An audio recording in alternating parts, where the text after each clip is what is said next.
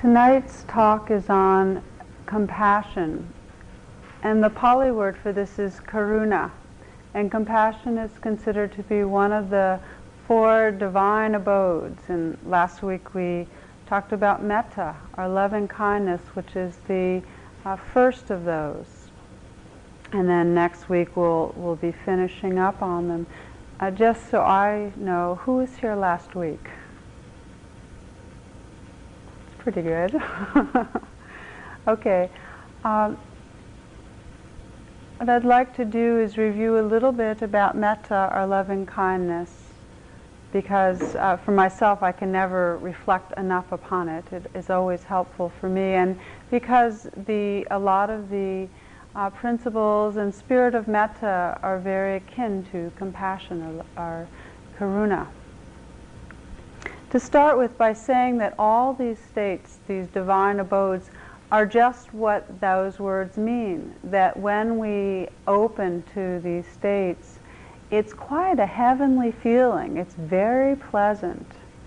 And the key is to know that they exist within us. It's not like we're cultivating something that isn't there, but rather the seeds of these states of heart, mind are within all beings, and it's part of our potential to bring our intention to them, and by bringing the light of our awareness to them, to wake them up. Loving kindness is that sense of connectedness that we have with all beings. When we are in a state of loving kindness, there's a feeling of care towards all of life. It's considered to be a factor of cohesion or bonding and binding. So it's got that quality that when we bring our heart, minds, and open in loving kindness, there's a sense of really being in relationship with it all. And that includes ourself. It's unconditional acceptance. Last week I talked a bit about the shadow side of loving kindness. That we're the ocean of being, the ocean of, or the water of loving kindness is love. The waves of attachment naturally arise, and that's the shadow side. So that when our love is contracted by fear in any way, we love someone but we're afraid we won't be loved back or that we're not good enough, then attachment comes, and there's a whole array of expectations, of desire and grasping, and then getting let down that can happen out of that. So that's considered suffering. Here we have what gives us the most joy in the world is love, and then love, when contracted by fear, creates suffering. What's important to remember when we're doing metta is that sometimes by offering metta, and for those of you that haven't been here, to offer loving kindness means to start with oneself and then move on to a friend or a loved one, and then eventually all beings, is to offer prayers or wishes for well-being. It comes from a place of care.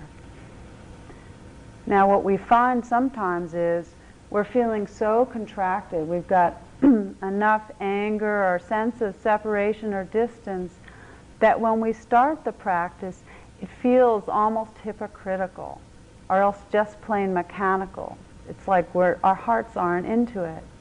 And just as a kind of reassurance to those of you that have been exploring metta, that's normal and fine.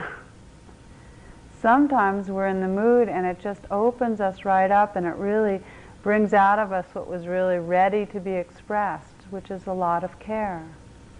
But other times what we discover is the practice itself is a mirror for where we feel separate. And at that time, it's quite valuable to go ahead and continue the offering and know that underneath the sense of separation, we have a longing to connect. Our intention in doing metta is to open ourselves up.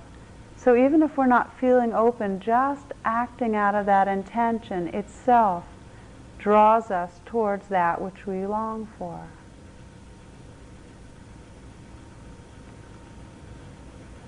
think one of the most universal principles I know is that all humans want to be happy. We all want to be happy. And for most of us, when we kind of unpeel the onion, when we peel the onion and kind of get to the core, that happiness has to do with a sense of true connection or harmony with the rest of the universe. So when we offer metta, it's coming out of that longing for happiness, and it helps to feed that in the deepest way.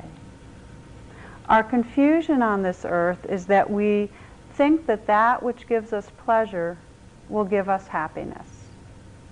And I asked you last week to kind of survey where you felt attached. Where do you end up finding your wants getting hooked onto? What person, what activity, what sense of achievement, what goal? We all have them. We all, in some way, misperceive happiness for being able to hold on to that which feels pleasant. And then we run into trouble. Because what happens is we get let down because everything changes. We can't control the people that we want to relate to us in certain ways. We can't control ourselves. We don't always act the way we want to. If we're attached to having a certain object look a certain way, it'll get old, it can be destroyed. Everything changes. So whenever we take that longing for connection and attach it to anything specific, we're in for trouble. The beauty of the metta practice is it gently but powerfully brings us back to the source of what brings happiness. It moves us from the realm of attachment to certain pleasures, certain people, this but not that, back into that place that knows unconditional love, to that part of our being that really intuits our oneness. It reconnects us with that. So the metta practice is a practice of intentionally dropping back into that place of connectedness through offering prayers for ourselves and each other. Now, compassion is that sense of connectedness and care that arises in relationship to suffering. For those of you that were here over the last weeks, we talked about the first noble truth being that suffering exists and that it's pervasive, that we have the 10,000 joys and the 10,000 sorrows. And that part of our humanity is to open and acknowledge in a very direct and honest way the extent of our suffering. That if we can do that with ourselves, we can do it with each other. And out of this acknowledgement or recognition of suffering comes a deep sense of compassion. It's the natural movement of the heart.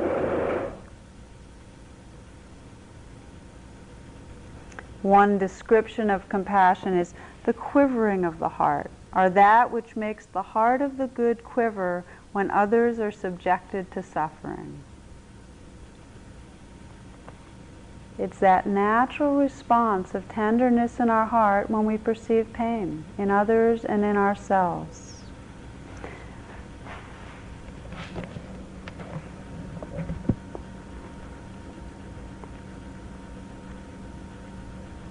I'd like to read you from Chogyam Trungpa.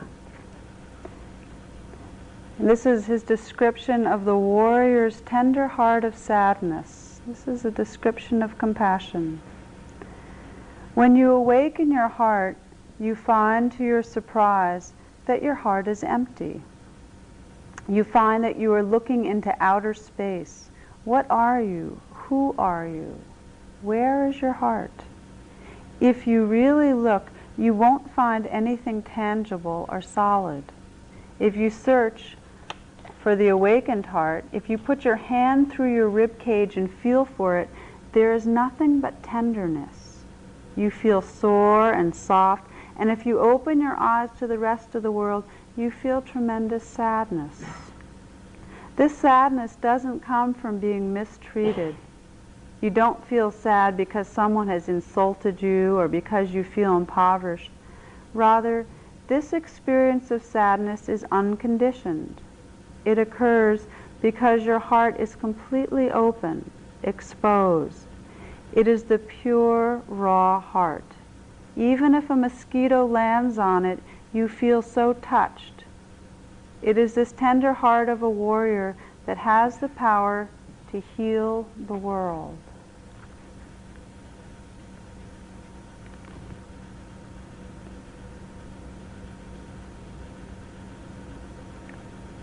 This quality of tenderness, of compassion, arises when we really listen and when we're willing to be touched.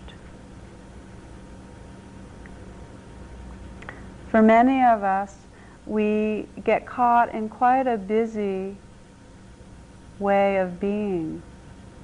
And so it's not until we quiet down and get off that busy merry-go-round that really the sorrow or suffering within our own being can be heard, can be felt, or that within other beings. But when we do that, when we do get quiet and listen, when we really pay attention, then our spontaneous response to suffering and the pain we encounter is a feeling of mutual resonance and natural connectedness in the face of the universal experience of loss and pain. What's really quite astounding, we all have all these questions about wise action and how to decide in a way that's wise in our lives to do this and not that, and how to respond to people. What we discover is when we really quiet down and listen, the natural response of our heart is compassion, and out of that, out of the care that's intrinsic to that, we naturally take action in a way to benefit other beings. I've never in my own life felt with myself or in anybody else when someone's in a place of compassion that they acted in a way to create more suffering. We just don't do that.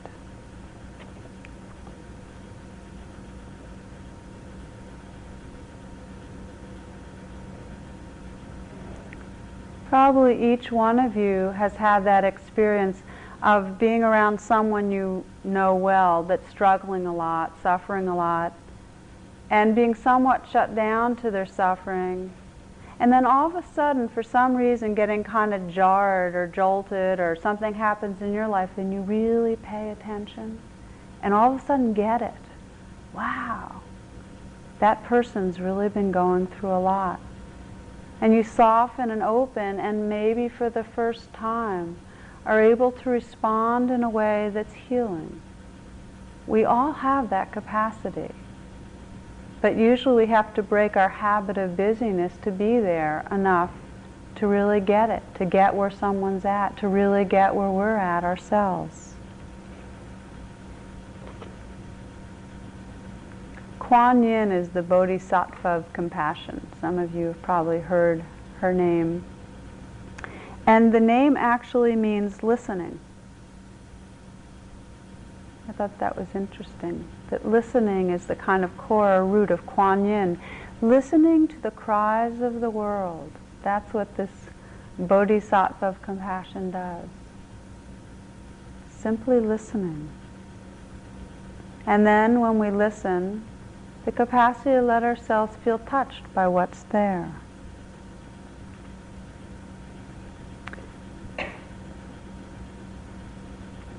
I recently read a kind of an article written by an American who's a playwright and a journalist, and she'd spent several months in Bosnia. And it was a very powerful article because it not only described the horrors of what's going on there, but her own process of feeling compassion towards what was happening. And she describes it at the beginning. She was doing these interviews, And she really was very task-oriented in the sense of there was so much pain that she used the interviews as a form to keep a distance from the people she was with. She writes, "I was hearing the refugee stories as potential dramas, measuring their words in terms of beats and momentum. This approach made me feel cold, impervious, superior." Then she describes how her defenses began breaking down when she really started to be touched by the cruelty that she was hearing about by the rapes. She was with a lot of women that had been subjected to the most merciless rapes, torture, loss of dignity, the death of their parents, the death of their children. What she realized was that it was so horrible that all she could do was try to defend against the pain by keeping this form of being an interviewer and getting their stories. She just came to the recognition that her interviews had to be an interaction that was based on presence and vulnerability. So in a circle of women, she began to meet in circles where people just told their stories in a much more natural way. Her defenses, identities, and boundaries fell away. Here's what she writes. "Melt me, let me dissolve, let me release my hard identity, let me be swallowed by the circle." What circle are you in? What circle of people with the normal range or not normal of suffering and joy? And how much do we all listen? How much do we let go of our identity and our hardness and our edges to really be there? She writes, "Let me not matter. Let me be homeless, homesick. Please break me. Please make me a toothless, laughing woman, not worrying about my turn, my message, my serving, my creation, my moment. Please make me ready to sit in the circle."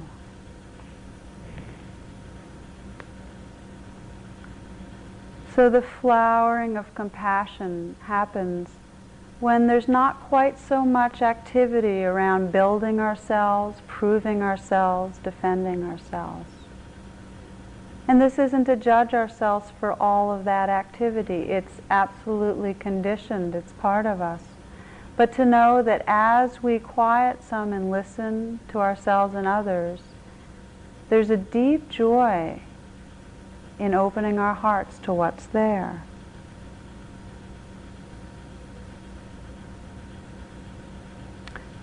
There's a story that I heard about recently about Ashoka, who was one of the great kings of India. And he was quite a warrior, very, very talented, and his kingdom was quite large, and he had one final battle that he needed to extend his kingdom enough so it would really be protected from any infidels. And it was a horrible battle. Many, many people were killed. And he was masterful in his tactics, and he was a successful king and leader of his troops. After the battle, he walked through the battlefield. And I don't know if that was his habit, but this time he walked through, and he saw so much pain, so many wounded beings, some half alive, some dead, but just the enormity of the suffering somehow or other cracked him. And it said that from that point on, he didn't have the heart or stomach for battle. He ended up becoming one of the first and great Buddhist kings in India, and made his mark in his incredibly enlightened way. And this is not to say that Buddhists have not been warriors that created suffering, but he was known first as Ashoka the Wicked, and he became Ashoka the Righteous. And the turning point was when somehow or other the horror and the suffering around him was recognized in a deep way.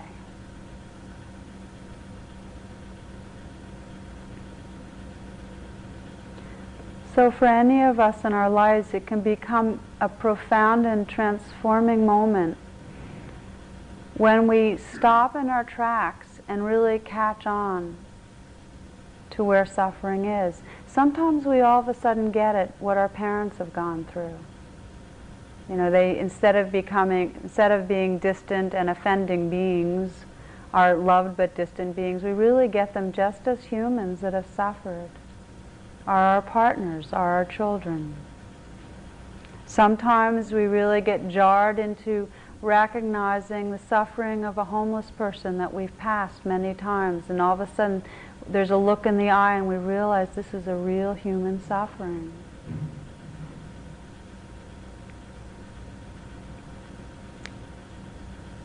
The basic quality that allows us to touch suffering is an openness of the heart. So compassion is a heart-mind state that has an opening quality versus a closing quality. It can only be experienced in others. We can only have compassion for others when we've really had compassion for ourselves. So it's based on really having listened and been with ourselves in a full way. Once we've done that some, it can become more of a habit to look closely and see what might be going on in this other being. Last week I encouraged you to do a reflection that I'd like to repeat again, if you will, where you choose someone in your life that you care about that's going through a difficult time. So bring that to mind, if you will. Someone that matters to you that's going through a hard time.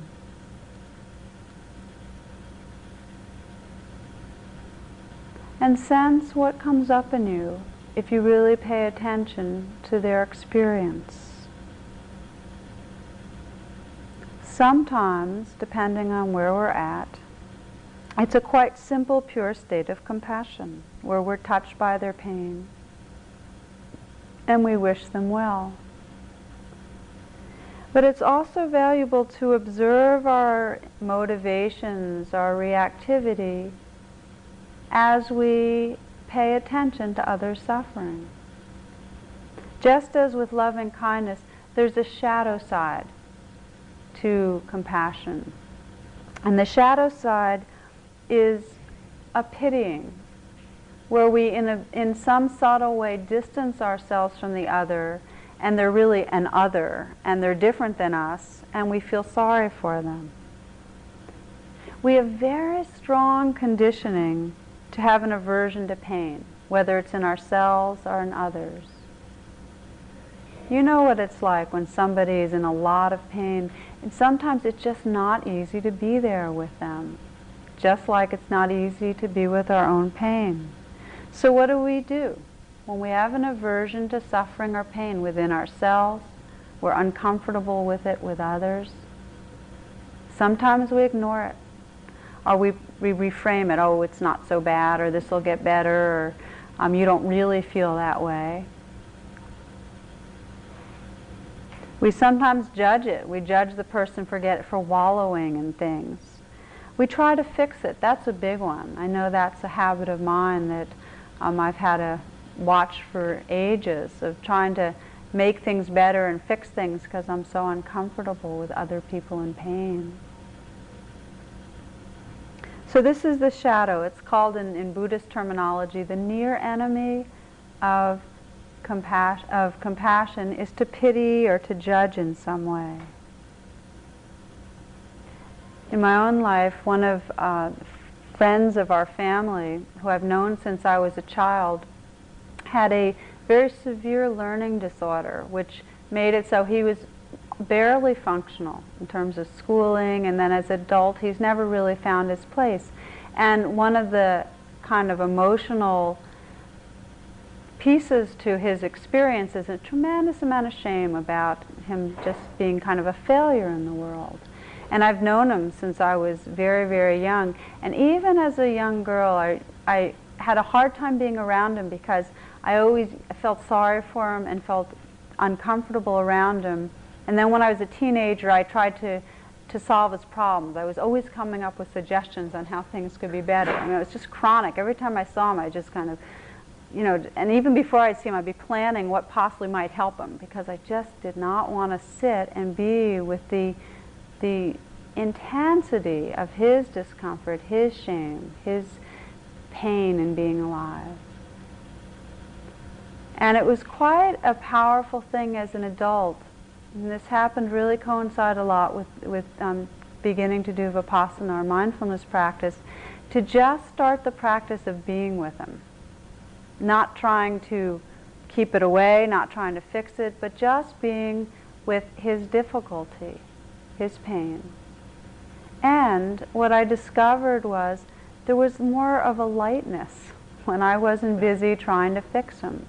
We actually could be amused by the predicament of humans and ourselves and so on, because I wasn't so uptight about where he was at. It's not easy to be with intense pain. It's a practice.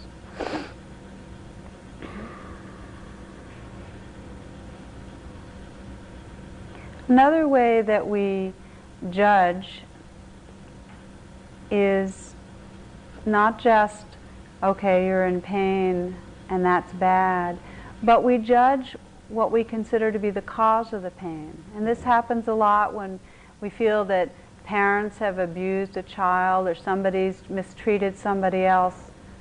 And what we do is we feel sorry for the person that's suffering, and we have a lot of blame towards the perpetrator.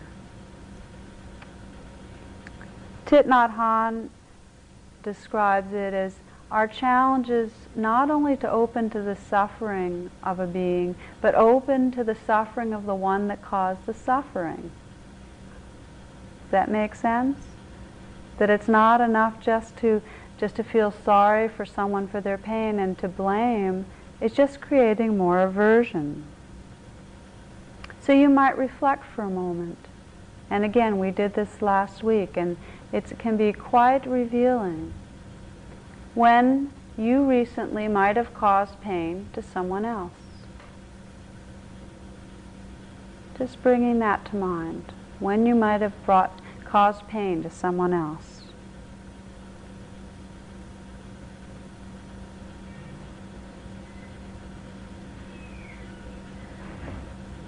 And if you can, to sense into your own being, what was the state of heart and mind in you that might have led you to the behaviors that created the suffering? In other words, what was your own suffering? What was going on in you?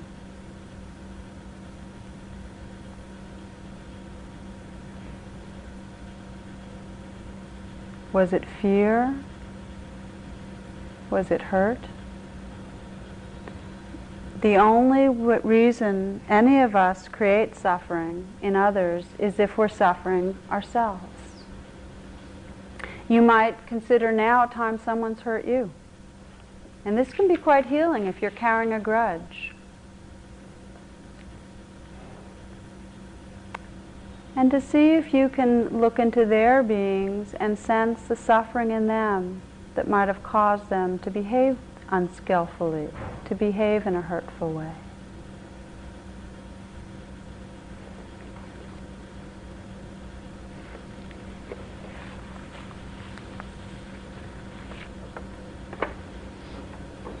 This is a practice. This little reflection is something that actually can become a habit of heart and mind that can change our lives from lives where we're judging and creating separations to one where we're looking for what's true in another being and seeking connections. This is Solzhenitsyn. If it were all so simple, if only there were evil people somewhere insidiously committing evil deeds, and it were necessary only to separate them from the rest of us and destroy them. But the line dividing good and evil cuts through the heart of every human being, and who is willing to destroy a piece of his or her own heart?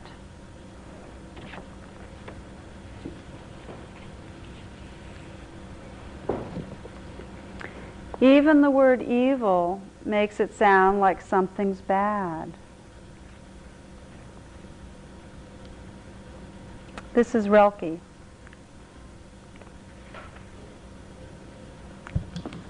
if I can find it.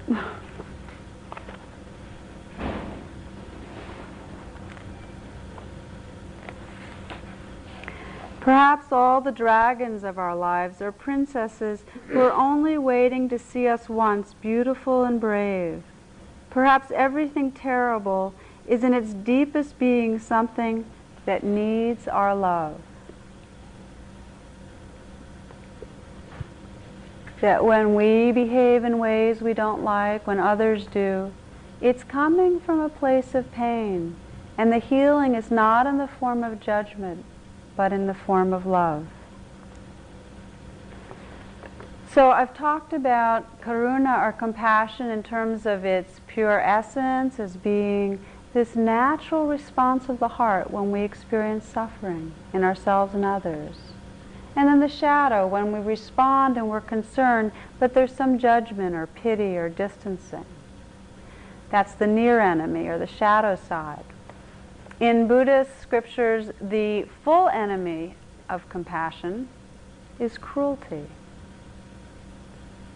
If compassion is that quality of listening and touching so we can really sense the suffering and respond with care, cruelty happens when we're so distant, so separate, that we no longer can respond.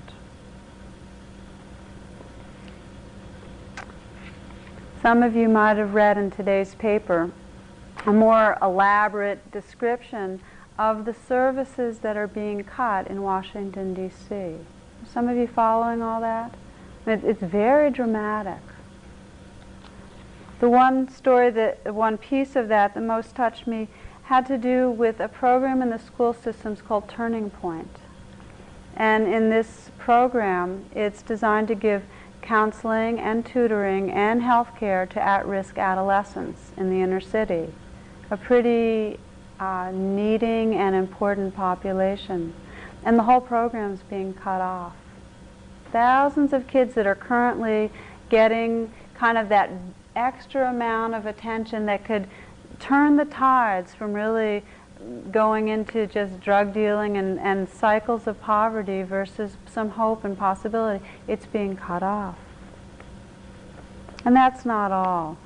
Other programs getting cut off: drug treatment for inmates, at-home help for families that are caring for mentally retarded. Nationally, you know it, you've been reading the papers. There's threats to the funding for nutritional programs for pregnant women and infants. Now, this isn't a political statement on we should pay for this, we shouldn't pay for that, so much as, can you imagine making a decision that affects a real human's life, a pregnant woman, an infant, saying, no, you're not going to have the nutrition you need, if you really sense that being as a real being? It's very hard to not make compassionate decisions when we face the real human beings. It's quite easy if they're just a faceless population and we've become very accustomed to our own separate role or space in this society. The more humans really sense that we're all connected, the more our decisions by nature will be compassionate. Another example, a couple of days ago, there was an article some of you might have read about one of the tobacco lobbyists that came down with cancer. And it was, I kind of look for certain stories like that. I've seen them before. It's a lot like Lee Atwater and others, where somebody that's been in a position of power and used it in a way that created suffering. And then their own lives, they ended up suffering for some reason, in this case, dying of a deadly disease caused by smoking. And what happened to him was that he's felt tremendous remorse. He spent a lot of years lobbying for legislation that would encourage smoking and discouraging legislation that would get in the way from the tobacco industries being able to promote themselves. He, in his own words, said he didn't care that people were dying. He knew that tobacco created disease. He didn't care. So we begin to care when we experience the suffering and pain within our own beings. Then we become one of the dying people. And we're all one of the dying people. We all suffer from loneliness. We all want love. We all want to feel connected. But we don't let ourselves feel the fullness of that longing. When we do, our hearts are much more open to other people.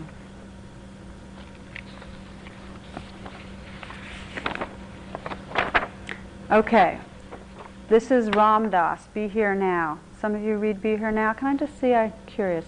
Okay, lets me know who's here. Be Here Now is one of those kind of epics of a certain era, and there's a few bits of it that when I reread, are quite interesting. In this one he writes, "There's a Sikh story about a holy man who gave 2 men each a chicken and said, 'Go kill them where no one can see.' One guy went behind the fence and killed the chicken. The other guy walked around for 2 days and came back with the chicken. The holy man said, 'You didn't kill the chicken?' The guy said, 'Well, everywhere I go, the chicken sees.'"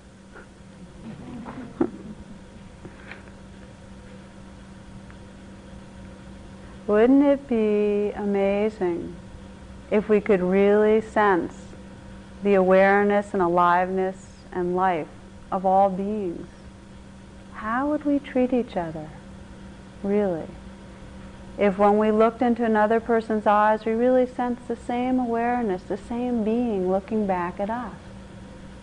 It's just, here we are. All strands of this web of life. And when we hurt one strand, we hurt all beings. So as we pay attention in that way, as we start to look, and when we see someone acting in a way that causes pain, really look and say, well, what's the suffering underneath that? As we slow down and listen to ourselves some more, our circle widens. Do you know what I mean? There's more of an assumption, not just the people I work with, or my family, or the ones I go to church with, or the friends I know, but there's more just sense of, here we are, just us beings, all of us. Our hearts open. Now, the side of compassion I'm talking about, the open-heartedness, does not mean that we don't need boundaries and balance. And I'll read you a story of the Buddha that I think illustrates that in a very good way.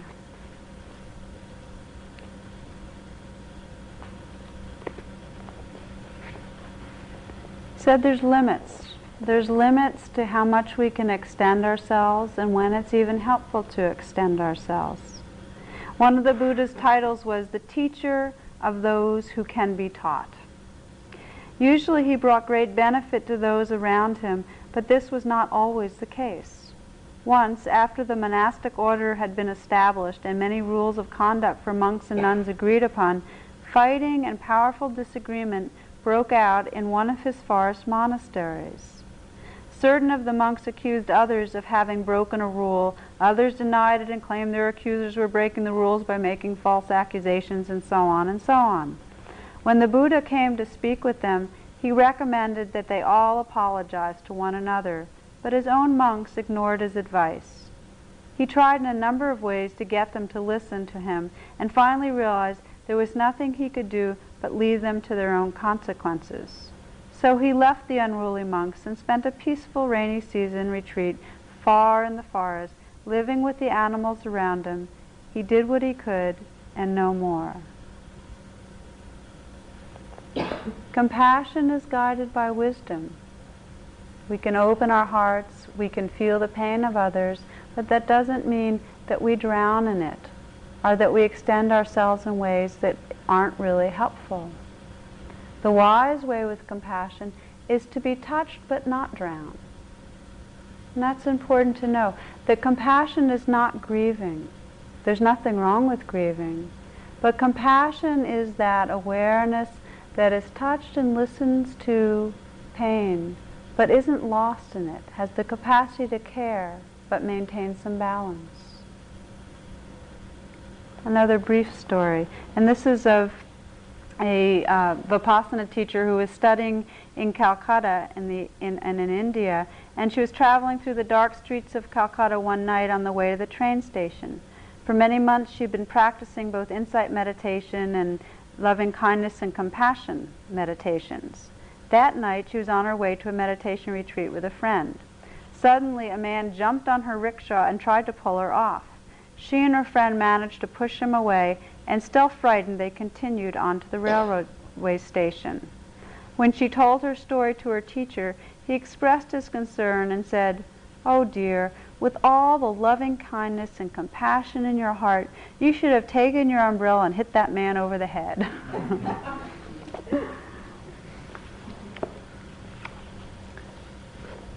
So compassion doesn't mean that we let our bodies be hurt, necessarily. There are boundaries. I guess the most basic thing to end with is to say that compassion is a quality that is within all of us, the potential of all of us, and can be cultivated intentionally.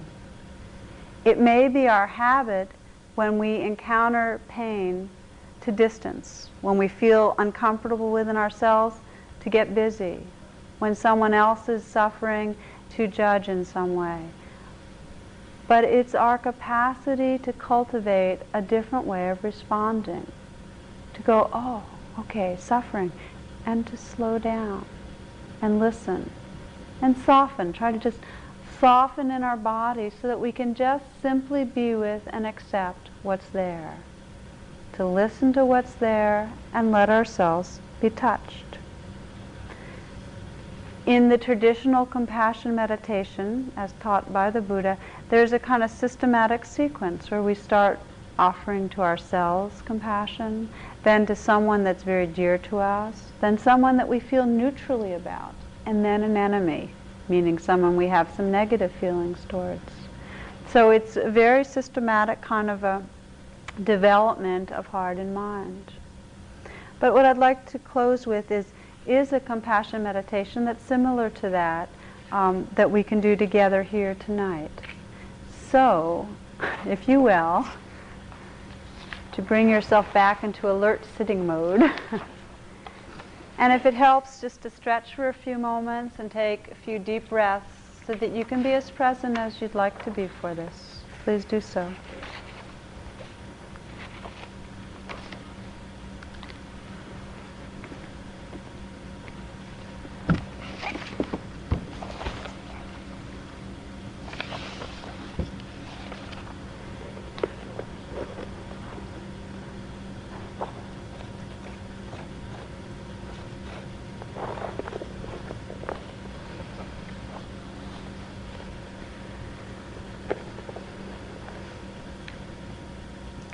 So allowing yourself to sit in a way that's comfortable, relaxed, and alert.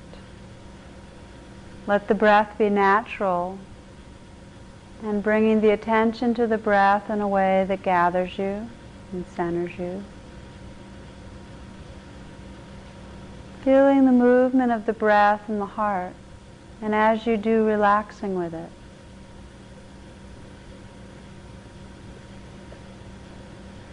Feeling your heartbeat, feeling the life force within you.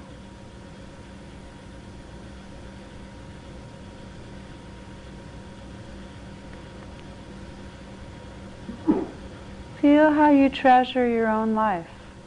It matters. How you guard yourself in the face of your sorrows.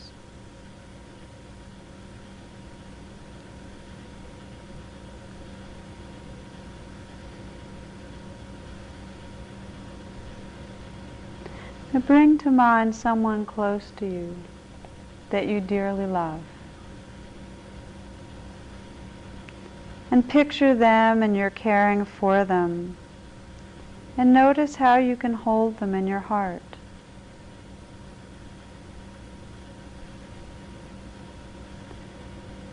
Then let yourself be aware of this being's sorrows,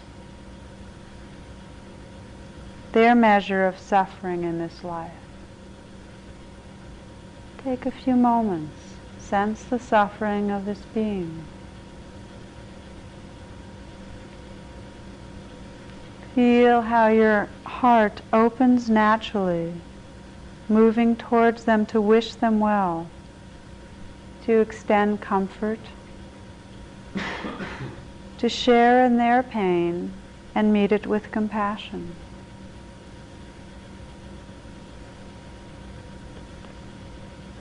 This is a natural response of the heart.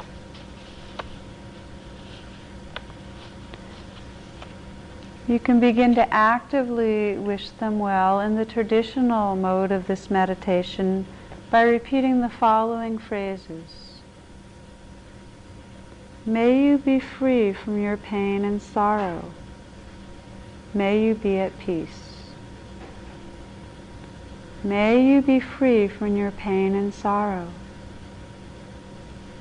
May you be at peace. Let yourself repeat that a few times while holding them in your heart of compassion.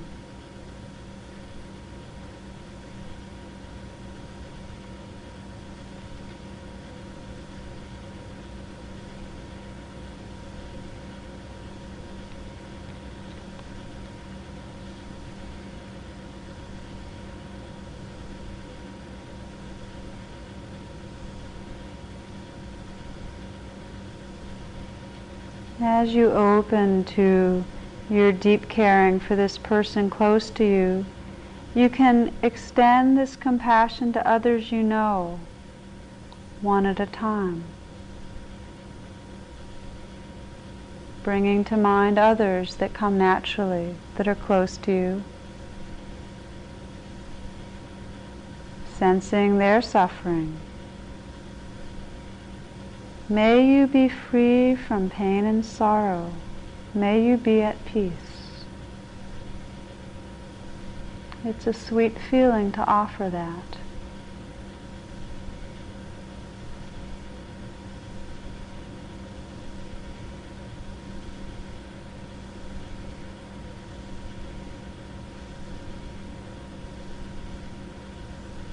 Including those you might not know so well.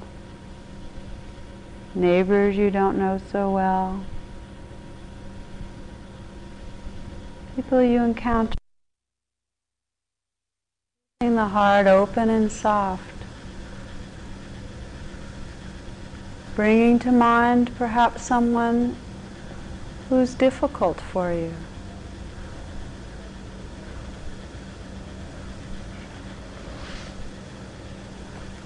Again, sensing their suffering, their pain. May you be free from pain and sorrow. May you be at peace.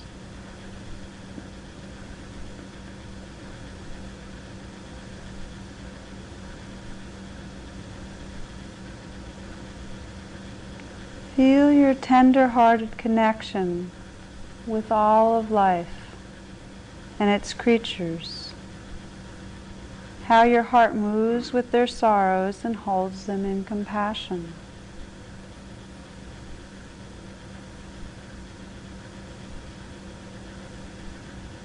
Your heart can be a transformer for the sorrows of the world. We'll close with a very gentle practice of the heart, whereby as you breathe in, sense that you breathe in the sorrows of all living beings. With each in-breath, let their sorrows touch your heart and turn into compassion. Try that. Breathing in the sorrows of all beings, letting the sorrow touch you and turn to compassion. And with each out-breath, wish all living beings well. Extend your caring and merciful heart to them. Breathing in the sorrows, letting it turn to compassion. Breathing out the wish or prayer for the well-being of all beings. You can begin to envision your heart as a purifying fire that can receive the pains of the world and transform them into the light and warmth of compassion.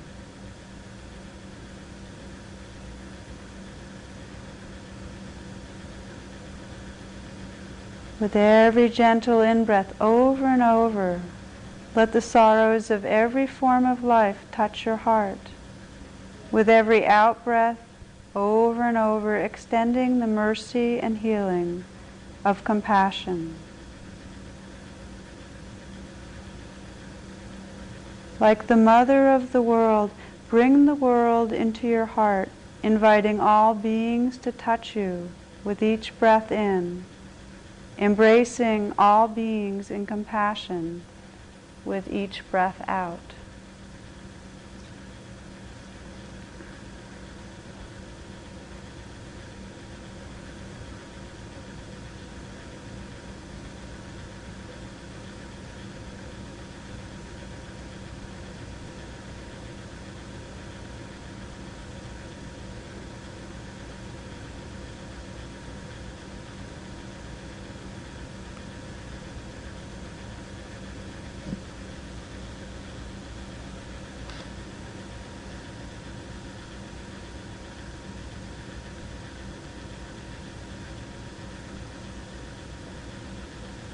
We'll close the meditation as we opened with the chanting of Om, the universal sound current that connects us to each other and all beings.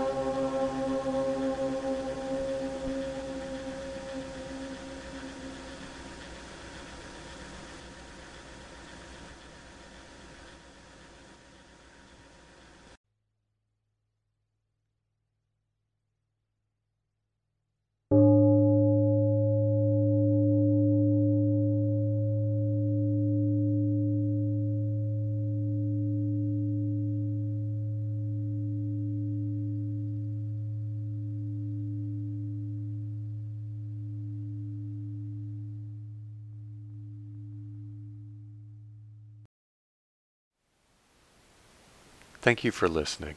To learn how you can support the teachers and Dharma Seed, please visit dharmaseed.org/donate.